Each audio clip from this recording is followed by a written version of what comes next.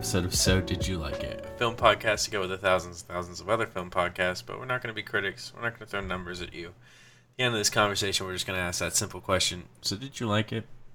I'm Sir Square, and joined as always with my co-host.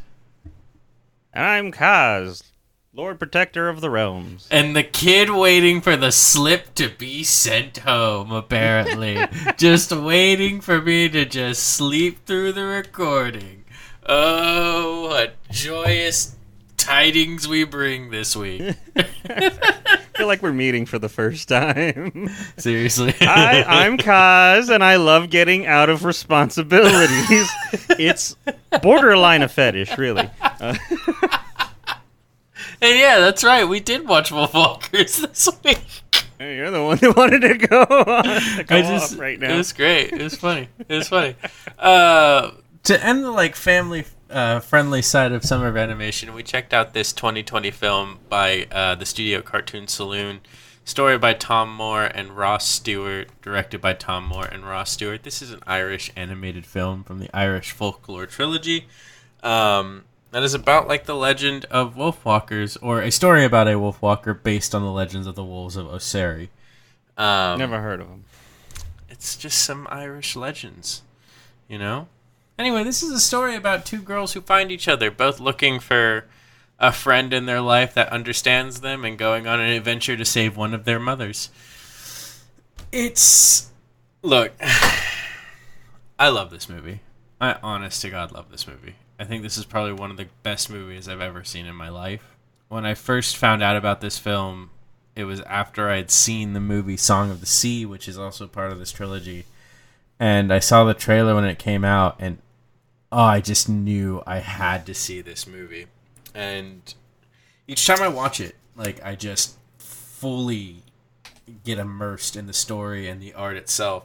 And every time I watch it, I would think to myself, gotta show Kaz this movie. And this was my perfect excuse. Summer of Animation. I gotta say, actually, at least for this first half of Summer Animation, let me see. No, not all of them, but most of the movies we saw here, not Iron Giant, but the other three are all things that I have never seen, and all of them have been really good. Yeah, that's the thing about animation. It's when it hits, it's great. And when it misses, it's usually so bad it's good. What's an example of animation that's so bad it's good? The Pauly Shore Pinocchio movie. Oh, I didn't see it. Oh, the trailer alone lets you know what's about to happen. You didn't see it either. But I like how you could use Pinocchio for both examples. Guillermo del Toro Pinocchio, it's great. Really fucking good. Pauly Shore Pinocchio. You're gonna have a time, trust me. And remember, I did watch that H.P. Lovecraft children's film, and that was a wild experience. Yes, I also would. I've seen it. The sad thing is, as much as I'd love to purge that movie from my memory, I've seen it more than once. That movie's great. It gives you more of an existential breakdown than Lovecraft's original writings. All right. Let's talk about we'll not talk about Wolfwalkers. Let's talk about Spot. Talk about Spot, voiced by Ron Perlman. Go on. Actually, no, Spot wasn't voiced by Ron Perlman. Spot was voiced by Jason Schwartzman. Axesoth? Who was it? Ron Perlman was in there. He was the Shoggoth. Shoggoth, there we go. Yeah. But anyway, so Wolfwalkers, yeah. So Jason Schwartzman, really? Yeah, that was great. Okay. That's amazing. You should see that movie. But speaking of celebrities doing voice acting... Yes! Hey! Oh my gosh, our princess returns to So Did You Like It? I cannot believe she made her appearance again. Yeah, because I was looking. I'm going to come back to this point, but yeah, as you mentioned earlier, the art style is amazing, and so I went to IMDb to look up who the background artist was, and while I was scrolling through it, you see the voice actors get first billing on the credits, and I was like, is that? And then I clicked on her profile or her IMDb profile, and it's the fucking younger sister princess from the Christmas Prince. And I was like, Princess hey! Emily, Princess of the Princess Realm, Emily. foremost There you go. hacker of the kingdom, able to traverse dungeons, like the greatest hero of all time for this podcast. And a thorn in Simon's side. Who later becomes Simon's best friend. Best friend might be stretching it. Yeah, it But really anyways. is, but whatever. So yeah, that was hilarious to find out. I even text you that right away. I'm like, hey, look, she's in it. And you're like, the princess returns. Yes! I was just like, it's like, do I need to get down on my knee and just be like, my princess, you have returned to us? But no, I was actually trying to reference a lesser celebrity here. Speaking of Lord Protector of the Realms. Did anyone look at Sean Bean, or did Sean Bean look at the script and was like, so they want me in this wolf movie? Like, not that I think he's being afraid of getting typecast, with such a storied career as his, but it's like, yeah, the guy who was the main guy in Game of Thrones, I don't care how many seasons he wasn't in, the main guy of Game of Thrones who set off a fucking thing, yeah, he's in the movie about wolves, go figure. Yeah, seriously. Hey, man, sometimes you have to accept who you are in life. And Sean Bean is just a wolf man. I also like my multiple messages to you and Tucker spelling Sean Bean incredibly wrong. Every time. It was great. I spelled it like Sean with an A-U-N. I remember and then his last name also with an A-U-N. And then it's A-W-N. B-A-H-N too at some point. Exactly. It's just like, isn't that like a type of sandwich? Listen, cause look, his name is spelled like Scene Bean, but you want to say Sean Bean, so I've just been combining all kinds of. Bean is what you come I've up with. also been combining all kinds of Seans and Sheens and Beans and Bonds. I don't know who you are anymore. Okay, you scare me sometimes. Really, this seems pretty on character, on brand for me. Yeah, but you really want to do this to Sean Bean, the man that has died more in film than actually lived his life? I will do this to Cian Bian. Now you just sound like a Star Trek character trying to pronounce his name. I sound like fucking Laszlo from What We Do in the Shadows having a stroke. That was actually that was a really good comparison. That was a really good one. You. I was very happy about that one. It's very tragic. Anyway, so this movie, the Sean Bonds. The Sean Bonds. He real good pull for this movie. Like, there's the Lady Emily, sure, but like, that, like I said, that guy's career has been very storied and very long, with some pretty good titles in there. So look, he's a good pull for this. We have mentioned Sean Bean, and like everyone is probably thinking the same thing, and we're gonna tell you right now, this movie throws a curveball. Yes, he does live. Yeah. Yes, he does. Add that one to the counter. Oh man, I love just how imagine a BioShock Infinite like chalkboard of like the Lutesses with like, does Sean Bean live?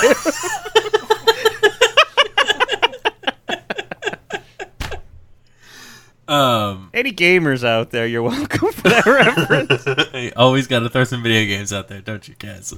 The mental image is funnier than the description, I swear. Honestly, one of my favorite things about recommending this movie was your reaction to me recommending this movie.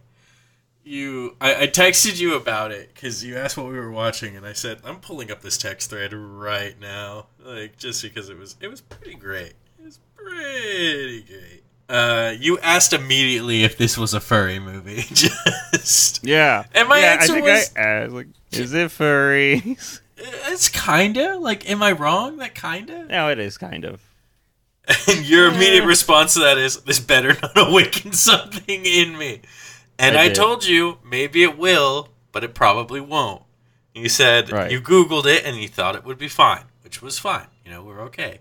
Until this particular phrase. It looks cute, but unless there's a hot mama wolf, and boy howdy. I was just like, damn it, he just glassed the entire plot of this film. This is about saving a hot mama wolf. Yeah, she's barely in it. And I gotta say, I'm not attracted to her wolf form, so, it's fine. Oh, so you're I will not say, into, though, bestiality. I'm very happy that you can admit that. So, thanks. It's taken a lot of a lot of effort and a lot of struggles. But why? How? Okay, we need to talk about how that was a struggle for you. it's just so hard being so brave as me. So yeah, the art style is really good. So speaking of, I guess. Attractiveness isn't the same. I'm just gonna go off of that. Yeah, the art style is really good, and one thing that they do that's part of the storytelling that they do really well is all of our main characters have very big eyes, very big, adorable eyes. That boy, when those eyes get sad, it's really fucking sad. Yeah. Yeah. You're just like, oh, look, these character designs are so adorable. Like, the main Wolfwalker girl, she's, like, got this great, adorable kind of, like, she's just short, stout little feral child. And she's adorable. She's great. And then even Robyn? Yeah. Also got, like, these big ol' eyeballs. And so, like, yeah, when you get scenes, this movie gets a little serious, a little dramatic. And then, yeah. When those eyes start welling up and you see the betrayal not only in what they're saying, also the music's great. The fucking violin picks up and you see this character's giant eyes just well with like tears. You're like, okay. Oh. I also love like you can they really show their like rage through their eyes too. Like when Mebh snaps in the situation with what's happening to her mom on the stage. And just goes off and starts screaming at the crowd about how she's about to summon like a whole pack of wolves to eat all of them. Oh, it's great. And even when she's like fucking pissed at Robyn, and like she tackles her down multiple times, like in her anger, because she doesn't understand what's happening. She thinks Robyn is betraying her when honestly it's just she's just trying to keep her alive. Mm. It's a common like misunderstanding between friends, and it just usually you can get over these things pretty easily. It's just a little bit harder when one of their mother's lives is at stake in that moment. Yeah, and that hard to calm it down.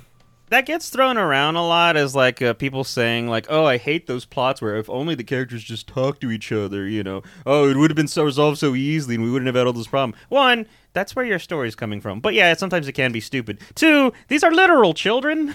Like I don't think they have the mental maturity or wherewithal to like, hey, maybe I should talk this out. No, she sees my fucking mom is in chains on the stage. Yeah, like talking it out wasn't really an option for her. Also, to the people that have that like argument, how many times has something happened in your life where you think to yourself, man, that could have been avoided if I just would have talked about it first? All right, listen, I'm a guy who just never talks about it, so like I don't have this criticism. But sometimes you do see a movie and you're like, oh, they try really hard to be like, yeah, no, this is why they couldn't talk about it, and it's so contrived. So yeah, I can see it, but like, if you tell a story well enough, then that stuff doesn't really factor in that much. But yeah, once again, with this, it's one, a well-done story, and two, like I said, they're children. I don't think they're gonna, like, have the maturity of grown-ass adults being like, we should just talk this out, And they're both get this all out in the open. Yeah, and they're both children going through, like, in a difficult time in each other's lives, like, because you've got Robyn, who is not from Ireland. She's actually originally from England. Her and her father from England, they were, like, woods people. They were huntsmen. And it's implied that so was her mother, who has already passed at this point. And is that what they say happened to her? Yeah, like her mother's gone, so it's just the two of them, and that's why they moved to Ireland, because his dad took a job hunting wolves for the Lord Protector in Ireland, because Ireland actually did have a huge wolf problem in their history. Now the island has no wolves, but for a while, that was a problem. Yeah, I wonder what happened. I feel like there's a bit of an icky undertone to that. Yeah. Okay. We just genocided all the wolves. Basically, cool. It's kind of what happened. That's why the Scottish Wolfhound was, or the Irish Wolfhound was bred, basically. Sure. Yeah. And then you've got Mebh, who she has her mom as well. She doesn't. There is no implication of any sort of father figure, and Mebh is a character who has never met anyone like her and doesn't think there really is anyone like her, because all she's met are people from the town that are very afraid of what they are. And then with Robyn, she grew up being an outspoken, outdoorsy kind of girl and is now being forced in this position where she has to keep her mouth shut. She has to do chores. A woman with independence. Yeah, a woman with thought who can read and hunt for herself. I mean, God, the stockades for her, I guess. They did want to put her in the stocks. They did want to put her in the stocks. And she just wants to help her dad, but her dad doesn't want to lose her, so he's also forcing her into a position that like does not fit her and is just gonna keep pushing her away. Yeah, that's another one of those like unfortunate things where it's like is a character who's like, oh, won't listen to her because he's too busy saying, or doing what's best for her and all that stuff. She clearly hates it, resents him and all that stuff. And I don't know. You see it all the time. It's fine, but like, yeah, you could tell where the story was going with that one. Yeah. Yeah. Like, especially when you have that scene where she's rehearsing everything that she's going to say to him, and they're like, oh, I know the Wolfwalkers. We could just convince them to leave. We just need to, let their mom go, and it's just going to be fine. And then, she's rehearsing his side of it, being, listening to her, and, being understanding and open-minded. Yeah, understanding. And then he comes in, and it's like, from step one, it already doesn't work, because she's like, all right, now promise you won't be mad, or something like that. And he's like, go on. He's like, and she's like, you didn't promise. He said, I know. I know. It's like, oh. Go on. Yeah, oh, fuck. And then, yeah. I didn't think about that. He could have not promised. He shut down the whole thing. Because he was just more pissed that she went off in the forest by herself. Which, like, as a parent, like, you can imagine that is probably not a good thing. It's probably really scary for parents. Their kid was just like, yeah, I'm just going to go run into this forest that is known to have, like, wolves that will kill people in attacks. So yeah, sometimes that happens, and sometimes you play peekaboo and the baby goes missing, and you're like, was it the goat? And you're like, I don't think a goat can do that. Damn it, now I have to watch The Witch tonight. Why do you do this to me? I was like over here like, yeah, I'm going to have an early night, but nope, got to put on a Robert Eggers film now. We always like to point out, like, characters that are, like, that kind of MVP best friend character that it really tries to, like, keep it all together. And I'm very happy to say that we have one of those in this movie. All right. I think I have an idea on who it is, and it's a weird pick. But who are you thinking? It's Merlin. Oh, okay, yeah, for sure. Merlin, the bird, is what keeps this film going because he cares so much for... Robyn shoots this bird in the wing. Like, legitimately shoots this bird in a place you really shouldn't shoot a bird. And it still loves her. I guess either it happened so fast it didn't know, because it seemed like it hit the ground, was knocked the fuck out, so maybe he didn't know, or maybe the bird can sense accidents? Oh no, the bird knew, because the bird was smarter. The bird is proven at its intelligence level throughout the film, like, okay, sure, but it was just flying, and all of a sudden, fuck, my wing, and then it hits the ground and passes the fuck out. It might not have had time to process that. But it was keeping an aerial view and knew that the only person in that vicinity with a crossbow was its owner. I don't know. I think you're giving a literal bird with a bird brain, too much credit. Oh, you mean the bird that instantly understood what was going on with this whole Wolfwalker situation? So you agree it understands what accidents are, then? Yeah, and it also understands Listen, I'm bringing this back to Game of Thrones. If dragons can understand symbolism and burn a fucking throne, then this bird can be like, oh, yeah, no, I get it. It was an oops. Yeah, no, it's an intelligent bird. It's a smart bird. I'm sure this bird could, probably do some math problems if you asked it to.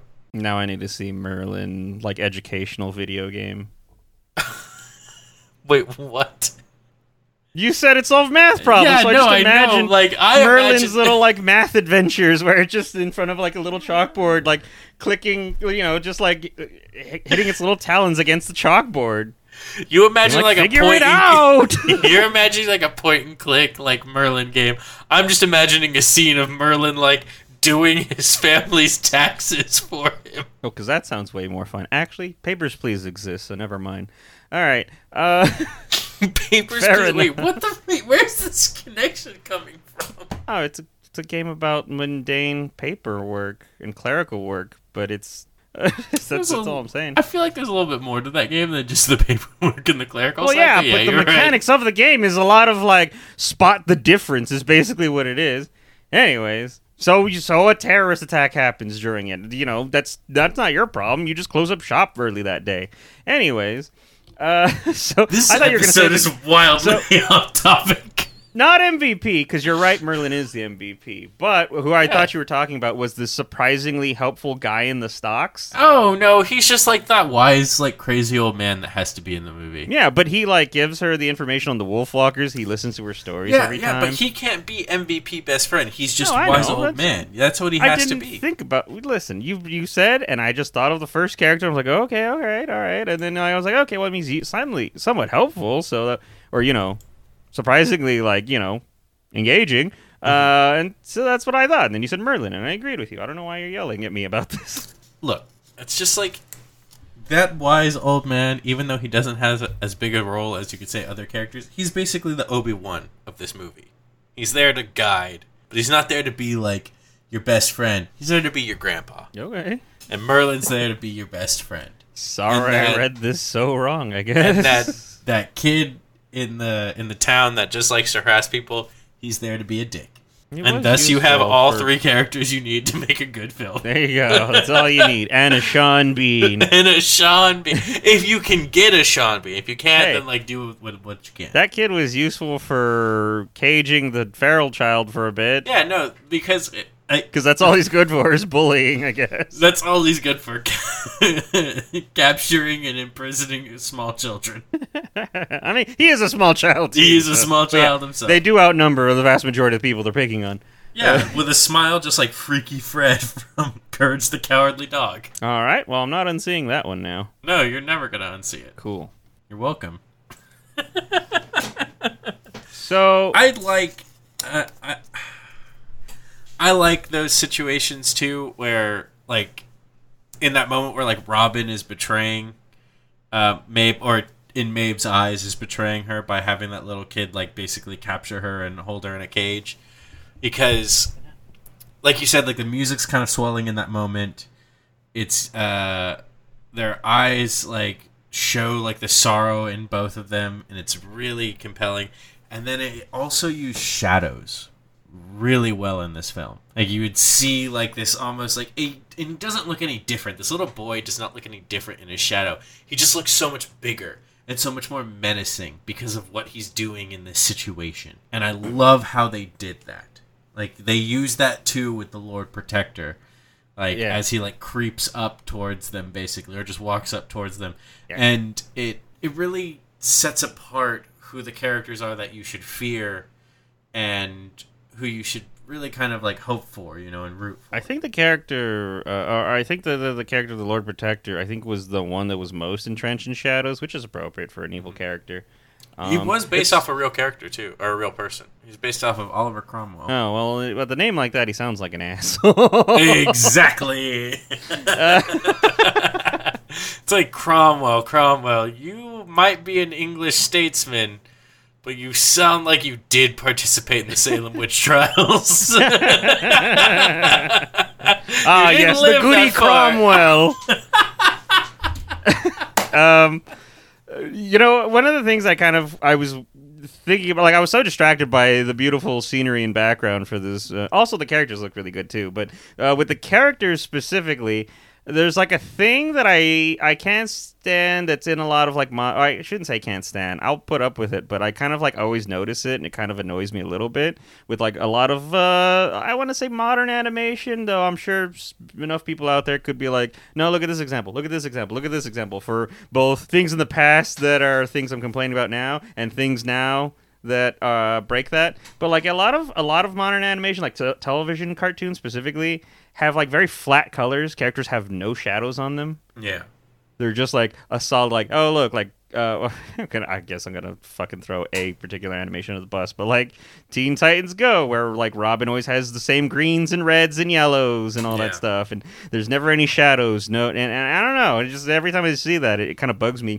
And yeah, for a lot of times the characters don't have very strong shadows on them here either. It's like they're always facing the fucking sun. But they use shadows in this movie to show, I guess, conflict, whether internal or external, I guess. And, I'd have to rewatch it again to be able to say whether or not, like, this is consistent and this is a thing. Like, oh, yeah, specific examples. But remember from when we watched it, and I'm gonna bring this up halfway into the podcast.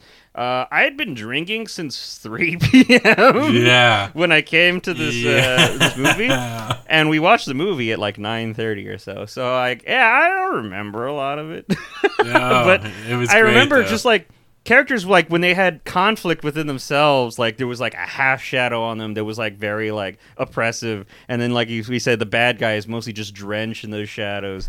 So I think their use of shadows were actually more of a narrative use than a world use or practical application kind of thing, which is cool. Once again, early on, I was just like noticing like no one has any shadow like over their face and their hairlines, their clothes, anything like that. So, but like I guess that's how they use it. Yeah, and I think it really works well for the Lord Protector too, because the Lord Protector is the Lord Protector is like one of those characters you hate, but it's like a situation where when you really think about the character, it's easy to understand like why they are the way they are, like a position of power, a dogmatic approach to your religion, and the idea too that there is a divine providence in your status as well that happens in these actions. In your actions.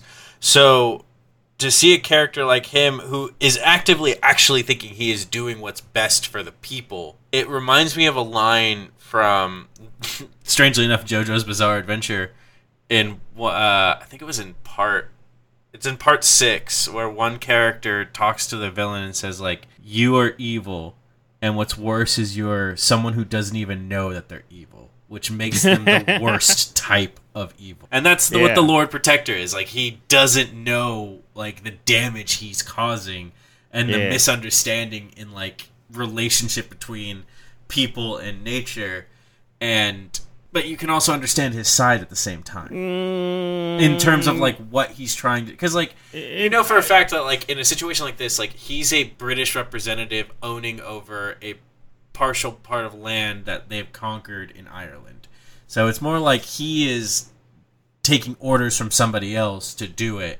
And he's trying to do it in the way he thinks that he should do it for not only country, but for God. Yeah, and also, I mean, wolves... And he's still wrong. Like, he is wildly wolves wrong. also can be a threat. Yes, they can. Should you genocide all wolves on your island? Maybe not go that hard. Capture a wolf and be like, look, everyone, I've tamed the beast in chains. It's all good. Especially when you really think about it, that wolf was wildly disproportionate to all the other wolves you have hunted in that forest. It was like twice the size. Surely, how hard could the rest of them be? The fact that the cage itself was the size of maybe half of like a small bedroom is more of a situation where like, that's just a really big fucking wolf. Does the size of the person dictate the size of your wolf? Like, or is it just like adult versus... Like, I think it's just adult versus child. Because her mom is like a Wolfwalker. Maybe could have been around like ages ago. Like, okay, one, she's a big lady, so it's why I'm like, well, is it, like large, I mean like tall and big lady. So like, I could see her being a big wolf, but also it's like one of those like, oh yeah, she's been around for probably a long time. I don't know how long Wolfwalkers live. But like, yeah, could just be like, with age, she becomes just a giant fucking dire wolf. You see it at the end though too, because like when you see Mebh in her Wolfwalker form, the small child, she looks like a younger wolf just by her facial expressions alone. And then when Robyn turns into a wolf for the first time, she also looks just as young as Mebh in her wolf form. But when later on in the film, when Mab's mother accidentally bites Sean Bean's character and he turns into a wolf as well, he's got that massive like male wolf form, like that is probably as big as Mab's mother's wolf form. So I think it is a situation is like as they grow, their wolves will grow with them. Sure. Okay, that makes sense. Will Robyn be as big as like Mab's wolf will become because of like how like you can see where she's going in terms with like how her mother has turned out to in terms of her wolf form. Yeah. No, but Robyn they're is going to naturally get taller. more massive. I think Robyn is naturally taller than Mebh. Yeah, but it's a situation where like it's not going to be a situation that they're not going to be the same size. Slightly older. But you can also see like the difference in their wolf forms is like Mebh has like that more kind of like intense wild wolf look, while like Robyn's wolf is a little bit more of just like you look like a wolf that kind of maybe just walked out of Narnia. Okay. With like the silver white type of fur in that moment too, and everything like that. Very I didn't sleek, see the like, Narnia movies. I just read the first book, so I don't quite grasp the reference. But all right, she looks more kempt. She just looks a little bit different.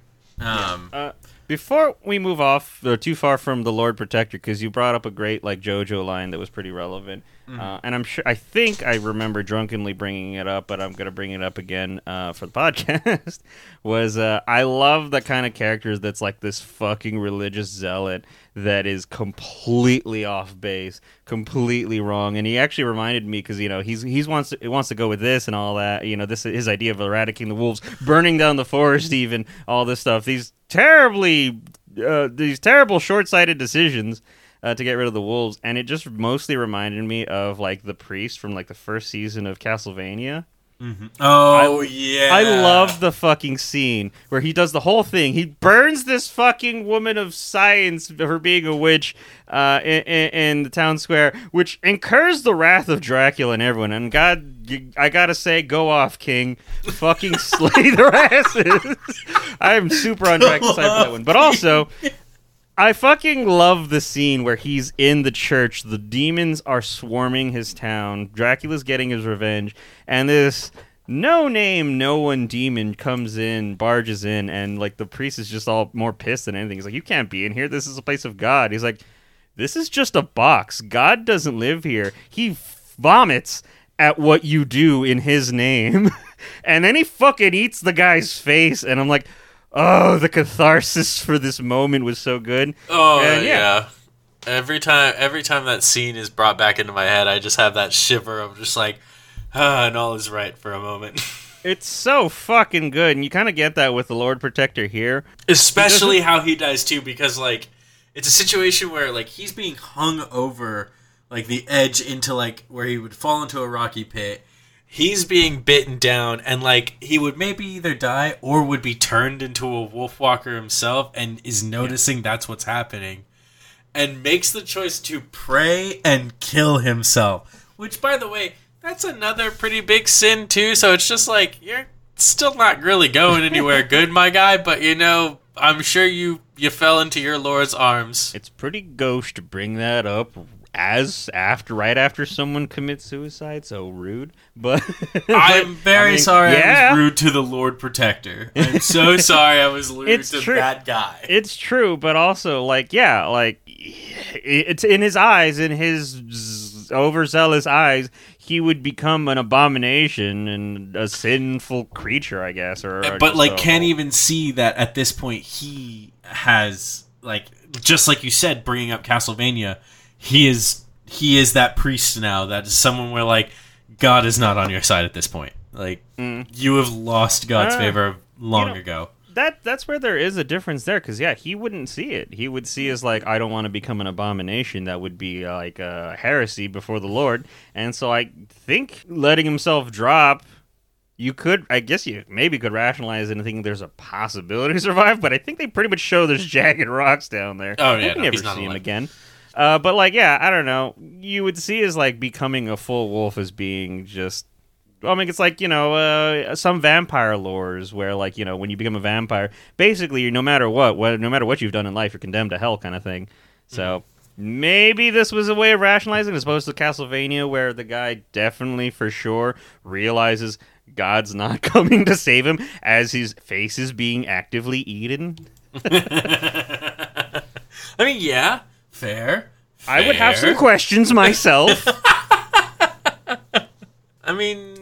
But mostly my mind would be filled with, oh no, my face. It hurts.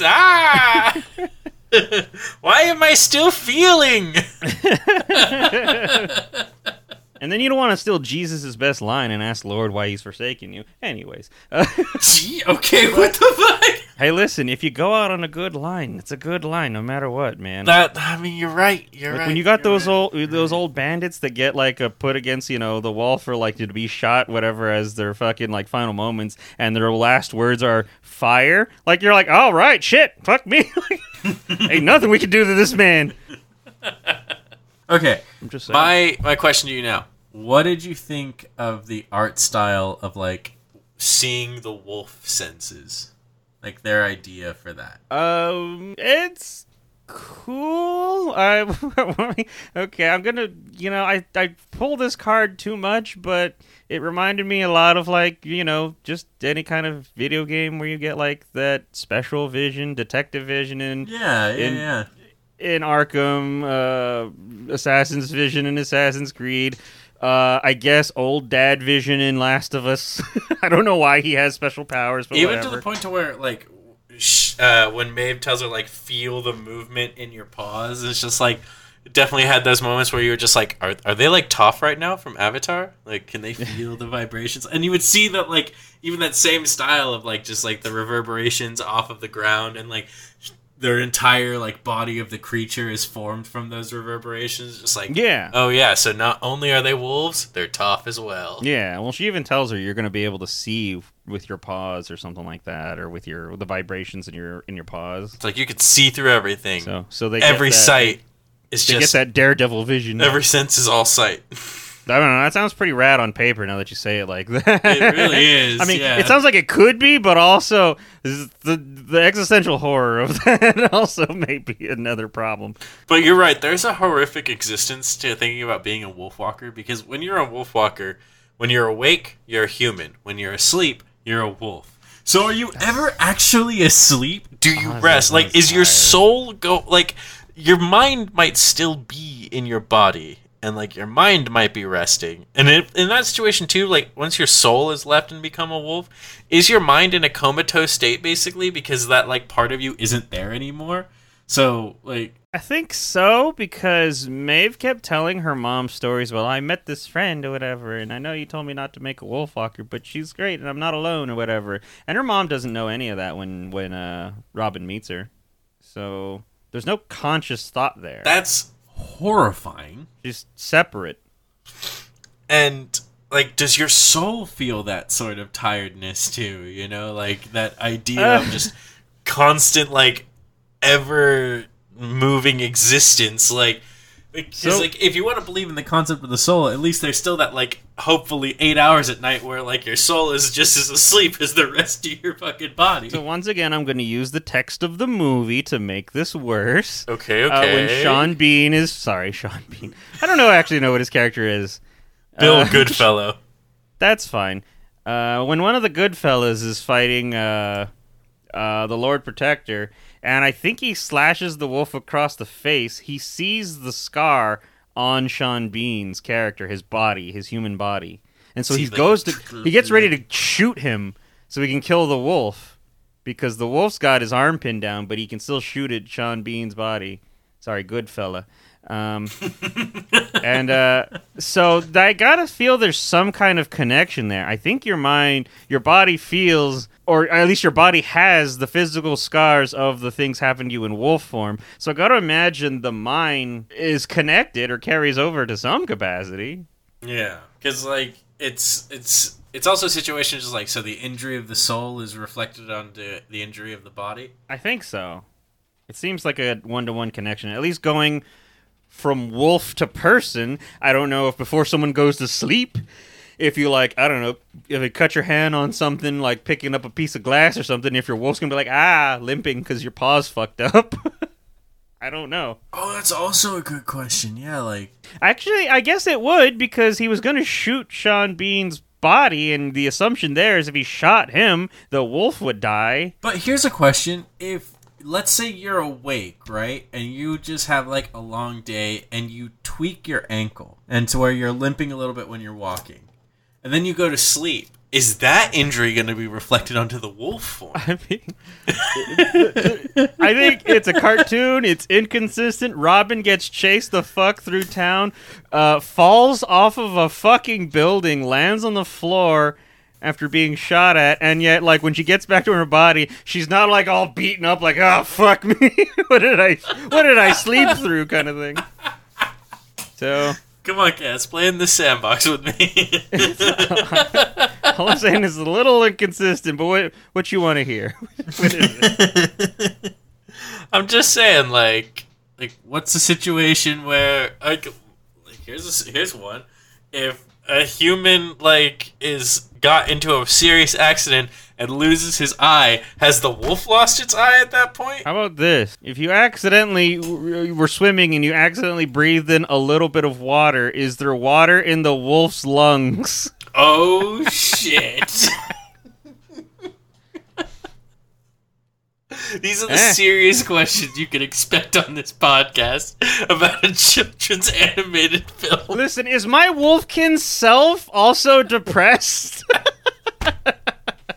Do my mental struggles transfer to my wolf self, or is my wolf self gonna get that dopamine and serotonin I can't get in my human form? Like, am I also an alcoholic as a wolf? These are the real questions. Am I as antisocial as a wolf as I am in real life? All of my problems are with my wolf, too. I'm so sorry. Now, here's the funny thing. If you just imagine for a second with that question, and it's like, oh, yeah, no, when I'm in wolf form, I'm not as much of an alcoholic. Does it sound depressing if I'm like, well, then I guess I'd rather be asleep? That's so fucking sad. I would say the same thing if you told me just like, yeah, no, when you're a wolf, like, all your kind of, like, problems melt away and you just get to, like, be in that existence. I was just like, fuck this, dude. Granted, that montage of her learning to be a wolf, which she picks it up real fucking quick. Mm-hmm. Like, nobody's able to corner her when they're chasing after her, and she's barely been a wolf for more than a few days. But that montage looked fun as hell. I sure would like to be a wolf. Also, look, she picked up being a wolf pretty quickly, but her dad picked up being a wolf even quicker. Yeah, no shit, actually. You know what? It's just in them. It's just in them. They've got that wolf instinct, I guess.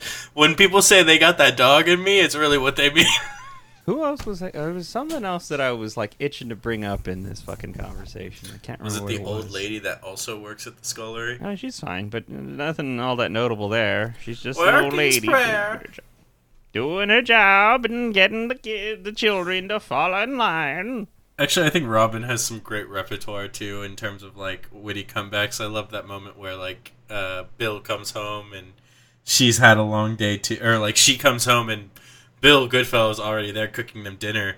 It's just like, well, work is prayer. It's just like, then I prayed the whole Bible today. Damn, yeah, that is a really good line. Holy shit, that's awesome. Yeah, it's just like, damn, Robyn, you're good at this. I like Robyn and Mebh at how their relationship progresses by the end of the film, because it's definitely implied that once Robyn and Bill join the pack, like, they really become sisters. And not just in the terms of just, like, their closeness, but, like, Bill and Moll, who is the mother, you can tell there's a relationship building between the two of them. Yeah. This is like a young sapphic story, I think, that I think does a pretty good job. It hits all the notes, you know, like, the dad saying, well, listen, we got to fall in line. You got to do what you're supposed to do. You're supposed to go work in the kitchen and all that stuff. And she wants to be a wild, you know, she wants to go back in the wild. She likes being a wolf. She likes hanging out with her new friend and all that. Like, they're still, like, they're very, very, like, young kids. So it's not like overt. It's very much just kind of implied. It's very, like, kind of young and innocent because they're all kids and all that. Mm-hmm. But, like, yeah, it's a story about this girl who doesn't fit in with doing things that's expected of her, that other girls are doing, that other children are doing. And she finds this other girl who is a completely different walk of life from her, who's more in tune with nature. and all that stuff, and then she sees happiness in that that other way rather than what's expected of her in human life, which. Once again, the metaphor's there, or the analogy's there. It's just one of those, like, yeah, you can kind of see that that's the story that they're kind of telling here. Yeah, it's a young girl who doesn't quite fit in with the way with the roles that's expected of her in the life that is presented, I guess. Yeah, it's a different town, it's a different country to her. Yeah, she's also looked down upon because she is English while she is technically like living in an occupied territory. And so there's she's that she has to deal with. And she's a hunter. Not a maid. And that is just a whole different ballpark of, should we throw her in the stockade? Because it sounds like she has independent thought, and that's just not okay. But yeah, all of these are kinds of allusions to like something else you can kind of grasp for it. So I could see this. I see this being a very appropriate choice for like the last week of Pride that we're doing this Summer of Animation. Actually, a very appropriate choice. It seems. It's hard for me to find fault in this movie. I mean, yes, there's always going to be fault in a film, like, no matter what. Like, there's no such thing as the perfect film. And if you come at me with, like, if you try to tell me that the Justice League Snyder Cut is a perfect film, we're going to have problems. It's just, something about films that tell their story in such a, not, I want to say quick, but well-paced time, and it can fully get their viewer immersed in the film, not just through story alone, but the animation also helps tell the story. The music helps tell the story. Every part of this film is just for its story. Nothing ever seems like it was extra or out of place. And that's just something that is really special to enjoy. Yeah. Actually, I would say the only thing that I would actually knock against this movie was actually be the pacing, because there's a couple times where I'm like, oh, look, it's another montage. Okay. We got the montage we gotta show you how depressed you are while you're working in a scullery. Yeah, all right. I mean, yeah, that was definitely needed. Like 3 of those are needed in any film. Of course. Yeah, I guess I couldn't agree with you there, because like now that you're putting it out, like this movie does have like, when I think about it, this movie has like 4 montage sequences? I was like, I think it was like 3, but there might be give or take, But like, yeah, the montage, there's a bit much, but like, it's not an egregious length for a movie. It's not like reaching 2 hours like most modern movies nowadays. I love like now when we do this, like every week when you message me like what movie we're watching, we can always like have those great moments where I send just like, hey, this movie's under 2 hours, and we're both like, oh, thank you. I know. Yes. There's some times where I recommend a movie and the movie is like, all right, but listen, it's like pushing a little past 2 hours. I know. Listen, I don't want it either. I'm sorry. But it's what popped up in my head. That's something you're going to have to fight me about, I think. Like, sooner or later, we're going to have to watch another Christopher Nolan film. It's going to be like, it's another 3 hours, man. Hey, you know what? Paprika made it worth it. But Paprika was so good. I stand by what I said before. Like, Inception was still good. It was still a pretty good movie. And I'd never seen it till then, so I didn't have any of the hype going into it. Yeah, but, Paprika was able to tell its story in half the time. Was so fun and fucked up, though. It had the ability to do so much more because it's an animated film and can push the boundaries in filmmaking to really show its story. That's true. And it's almost like we should take a lesson from that and not say that every animated thing needs to be live action. Because it's almost like a different medium. Yeah, it's that are capable of different things. I wasn't watching How to Train Your Dragon and thinking to myself, yeah, this movie's missing out because it's not live action. Like, can't you just back off for 5 fucking minutes? Yeah. And sorry, I'm very upset with DreamWorks right now. I also don't need to look at Bruce Willis's face to feel like I'm connected to a character. I connected with these characters just fine. They emote so well, the acting is so well done, the music accompanying that, and once again, those big fucking eyeballs. Even the wolves so have emotive faces too. Yeah, even when they turn into wolves, they got fucking eyes up to here. It's the perfect ratio because it's not like fucking Powerpuff Girl huge where they look like fucking bugs. Just marbles right there. You never believe that a Powerpuff Girl is sad because you're like, what the fuck is that weird monstrosity? Anyways, it's fine. But yeah, no. It was good. It was very emotive. It was very good. So yeah, all of it really good was helpful to selling the story they were trying to tell. And I bought into it. I don't know anything about Irish folklore or Irish history or who the fucking Lord Protector whatever was. And yeah, no, this movie's not knowing any of that, this movie was done really, really well and got me invested in it. It's one of those things where like right now we're in this really interesting period where like in the United States, people are more interested in animated things in terms of just like people are still watching Disney films and people are still watching Pixar films. DreamWorks has grown even further now. Like even with like, I mean, Puss in Boots: The Last Wish was an incredible film. You and I will watch that movie soon. It's great. It might not even be for the podcast. I just need to show you that movie. And there's an interest now, like a huge growing interest in the anime community as well. Like, you see that becoming more and more of a mainstream thing. Now what we really need to strive for is like more global awareness in this like animation community, because there are movies like this that just exist in the world that people just don't know about. And it's great to be able to find these movies. And there's cultures with stories to tell that are ones we maybe have never heard before. And they're so unique and they're fun. Like, oh my gosh. One of my favorite sequences in this movie is Mebh's mother gets injured in her wolf form and she's dying. They were able to get her wolf form back to her body and she's taken in her soul again, but she's still dying. And there's a moment where both Mebh and Robyn have to put their power together with the entirety of the pack. And you just see this beautiful flowing like mosaic design of these two intertwined souls like coming together to save a life, with the background and the history of like their pack around them, with just beautiful violin music accompanying it. And even in this moment, like these small moments, you're telling so much about a culture. I really hope that like next year when we do this portion again, like we're going to keep going into like more international stories, because it's incredible what's out there that we don't know about. Yeah, I got to say, I think you've been on the forefront for bringing those to the podcast with Spine of Night and now this, that are lesser known, if not even known, movies from other cultures that have really fantastic things to say. The rotoscoping, it was neat, but the stories they had within, I think, were pretty fucking cool. That was really cool too. That was just all based off of like a YouTube video too. It was just a sequel to like a 7-minute YouTube video. Oh yeah, wow, shit, good for them.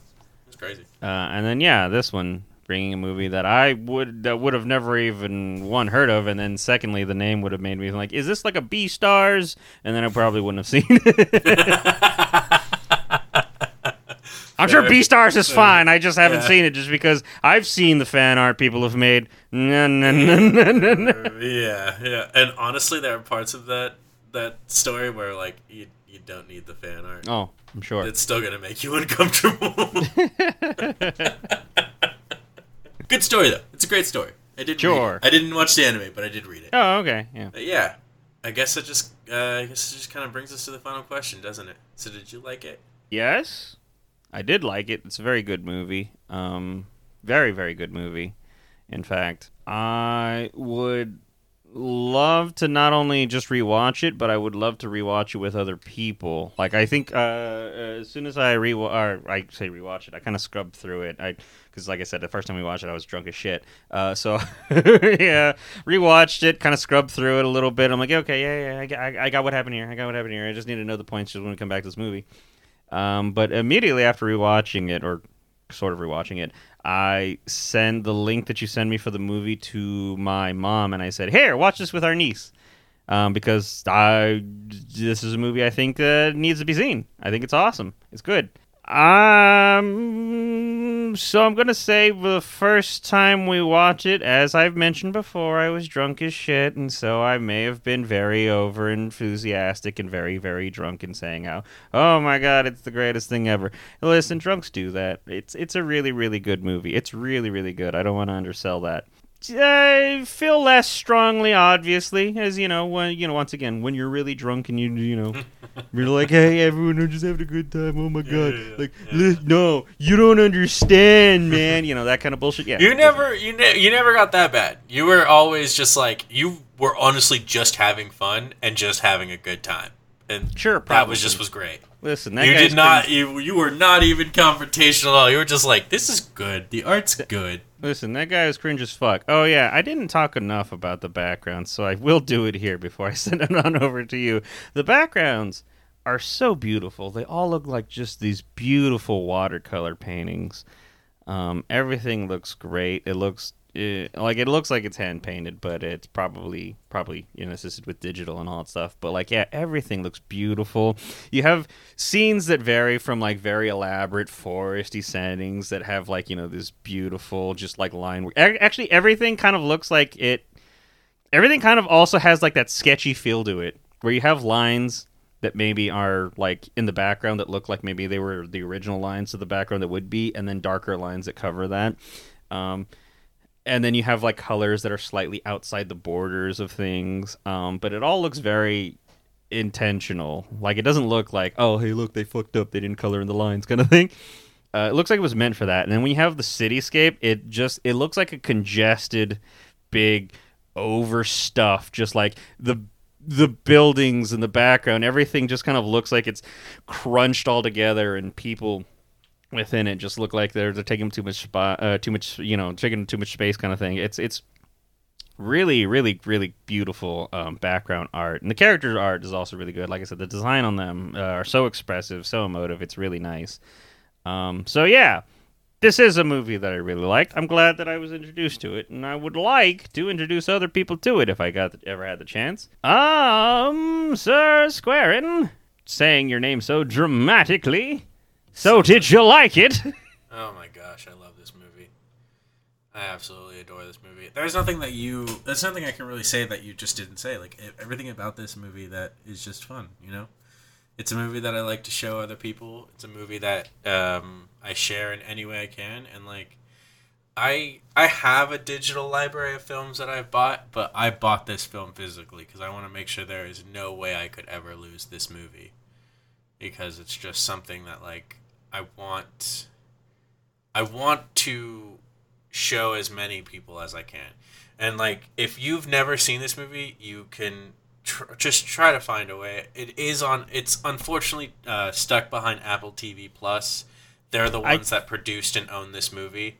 So but there are ways to find this movie. I sent the link to my mom, and she actually looked it up, I guess, in other means, and supposedly it'll be available on Disney Plus starting July 8th. If that's true, I will lose my mind. I don't know how true that is. That makes it a little bit more available. Yeah, I don't know how true that is. She's been misled by the internet before. I don't think it is true. I think it might be a situation where they might move it for international. I don't know how true that is, but supposedly, maybe keep your fingers crossed. If not, do you have any more reliable ways? You can buy the Irish Folklore trilogy by Cartoon Saloon on Amazon, full Blu-ray trilogy with all 3 films. And I have not seen Secret of the Kells yet. It's on my list, and I'll be watching it soon. But Song of the Sea is a beautiful film about Selkies and a relationship between a brother and her younger sister, and how when the sister was born, the mother disappeared, and how there's that residual kind of blame that the brother has that he thinks it's her fault, but he still wants to protect her. It's really good, and we'll probably, if we can, we'll probably watch it next year. Nan has also looked it up, and he's come up with the same answer, that it's coming to Disney Plus on July 8th.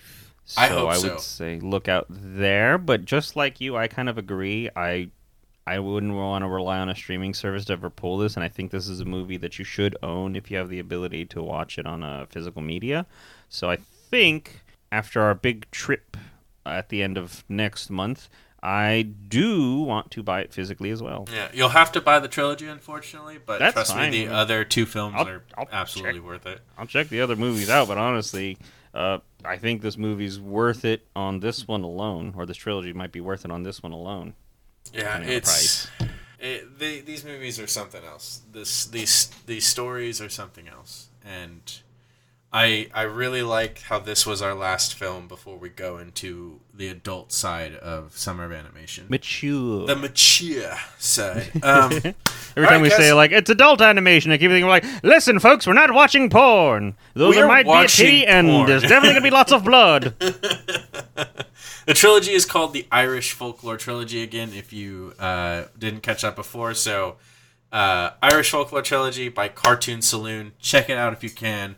But for now, Kaz, what's going on in your life? All right. You can watch us at twitch.tv/second respawn. That's twitch.tv/2, the letters ND, and the word spelling respawn. All is one word, no underscores, no dashes. We're a variety streamer. We're variety streamers. We're not a variety streamer. We're variety streamers. There's me and my brother Jake Nan, who's our tech guy who makes these streams happen. I think, I'm doing Returnal with Bubs. We're making progress, or at least he's making progress without me, I think. It's fine. Honestly, it's gonna take a bit to get through the game. Nan does Monster Hunter, going through all them games every Saturday. He's gonna start on Professor Layton very, very soon. In fact, I think this coming week. And what do I do?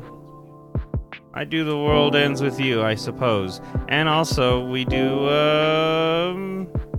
the Ace Attorney Chronicles, where we solve mysteries and wade through a bunch of jackassery and chicanery. It's fun. So, Sir Squarin. I feel like there was something else I was going to say for our stream. I don't remember what it was, but that's fine. If I forgot it, it didn't matter. Amiibo Fight Club? We did an Amiibo Fight Club. There's not going to be another one for a couple of months now. It's every, I think, quarter. Okay, got it. But yeah, we had an Amiibo Fight Club recently. It was very successful. It was a lot of fun and very tiring. We were both wiped the next day. But what do you got going on, Sir Squarin? Unfortunately, right now, I'm still down on Twitch. I can't seem to get my computer to be able to stream, but luckily I still have this podcast with you that is a lot of fun. So you can, if you like what you hear. When I don't get that slip to go home. If you like what you hear, please make sure to share with other people. And you can find me on Twitter at Sir Squarin, SQUARIN.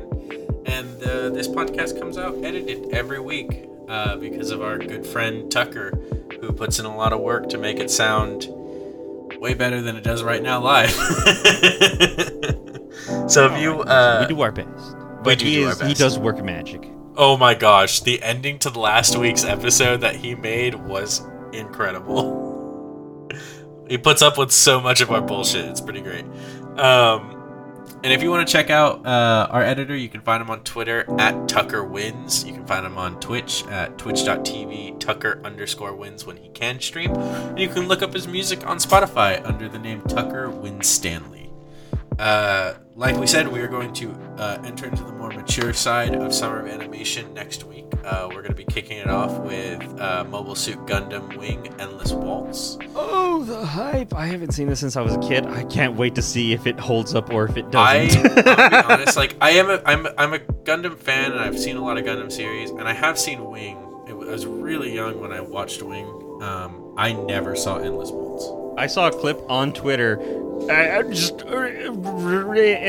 related to nothing, and it was just the main character fucking just flying through space, and I guess he got his fucking Gundam sent to him on this giant fucking phallic-looking just like encasement, and he's like flying, and he like matches speed, and he's like, alright, I guess we're ready. He jumps from his fucking spaceship into the cockpit of the fucking like weird cock that's like just flying through space, and then it unfurls, and it's just the fucking wings spreading out of like the feathered wings. I don't know why it has feathers, but it has feathered wings of like Wing Zero Custom, and it's like, Yes, this is the dopamine I needed. Just to give the full schedule for the next month, we're going to be checking out Mobile Suit Gundam Wing Endless Waltz. We're going to check out The Lord of the Rings from the 70s, which was the rotoscope animated film. Yeah, that's going to be fun. We're going to check out Ghost in the Shell. Then we're going to take a week off while our illustrious co-host Kaz and his brother Nan take a well-deserved vacation across the sea. Yes. But to end Summer of Animation when they are back, the last film we will watch is called Inuo. So look forward to all of these great films and for the episodes about them. All right. Yeah, I like how all my adult anime suggestions are all just like trash. I'm just like, listen, I just want some fucked up shit, and it's all listen the kids side or the family friendly side. It's all just like fucking heart rending, good emotional shit. The next one, it's just fucking mechs and mech people. Oh, dude, Inuo is gonna be that one that comes out of left field. Just wait for that. That oh shit no, is crazy. I don't want to feel things for the adult You're gonna feel some crazy things, my guy. Alright guys, go out, get a pint of Guinness, listen to some Irish folk music, have a good night, and, get some rest. Pray you're not a Wolfwalker, because a soul that has to stay awake through all eternity is not really an existence I search for. Hey, one question, actually. Okay. So the mother was trapped as a wolf because she was trapped. Mm-hmm. Does her in her wolf form ever sleep? Tucker, just close this out with some Irish folk music. I don't need to listen. I don't need to answer some existential questions like this. Just go, please. Clinking Irish Guinness glasses, music, go, please. Thanks, bye. Just play a Guinness commercial at the end. We're sponsored now. Who cares? This is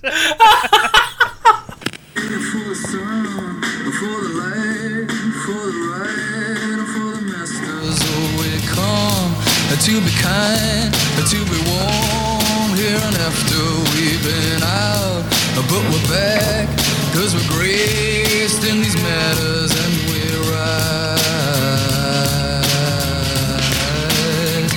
And we did a little love, but we walked, we make a sound for the master, make a little call to the right, to the ball, to the mast top, like a little love, but a sign to get a little messed up, picking up the rules before the chimes, picking up the minds and making little restless, cause we're living low, and now we're grown, and we know what we're after, and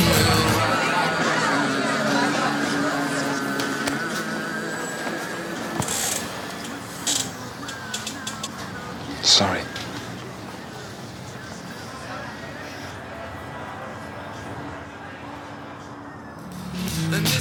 Getting over it, and Guinness.